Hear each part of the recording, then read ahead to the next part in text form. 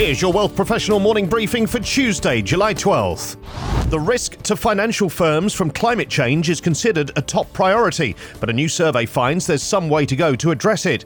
Bloomberg's poll of 100 executives from financial firms globally reveals that while 85% of them have begun to assess the impact of climate risk, there's no consensus on how it should be embedded into risk management frameworks. Conducted in May, the research shows that of these firms, 37% are in the early stages of planning how to incorporate climate risk into models and governance, while 43% are in the mid-stage. Just 5% of respondents indicated that they're in an advanced stage, including having comprehensive data and multi-scenario analysis based on a variety of climate variables like carbon emissions, geolocation data, and extreme weather events. Most of the executives said that their focus on climate risk is about more than just regulatory requirements.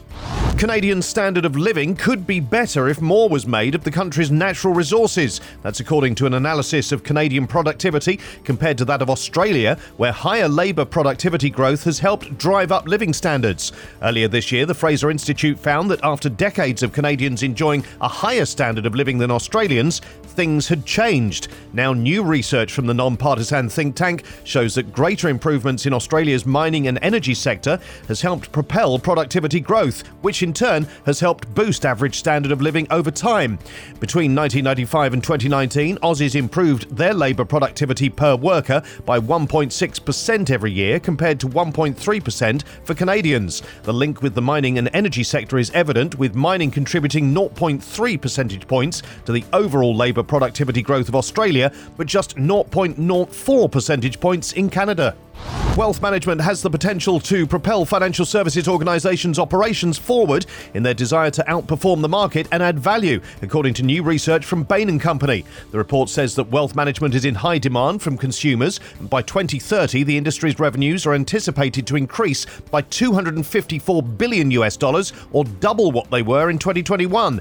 The industry's capital efficiency and recurring revenue streams are other distinguishing features. However, they added that banks and other wealth management companies must contend with disruptive pressures in 4 areas that are reshaping the market. On one front, new client categories are being created by changes in demographics and the globalization of wealth. By 2030, 250 million customers who were born between 1981 and 2012 are projected to have an annual income above $100,000. The Americas and the Asia-Pacific region will dominate this wealth expansion. The report also projected a rise in liquid assets of $90 trillion from all investors worldwide between 2021 and 2030, of which $40 trillion will come from people with holdings between $100,000 and $1 million. Asia Pacific and the Americas will once more take the lead. These stories in full at WealthProfessional.ca and in our newsletters, plus how to prepare clients to spend a third of their lives in a changing retirement world, why the risk-reward on HELOC borrowing has become a lot more interesting than it was 2 months ago, and fears of a recession and rising inflation are the latest challenges facing the not-for-profit sector.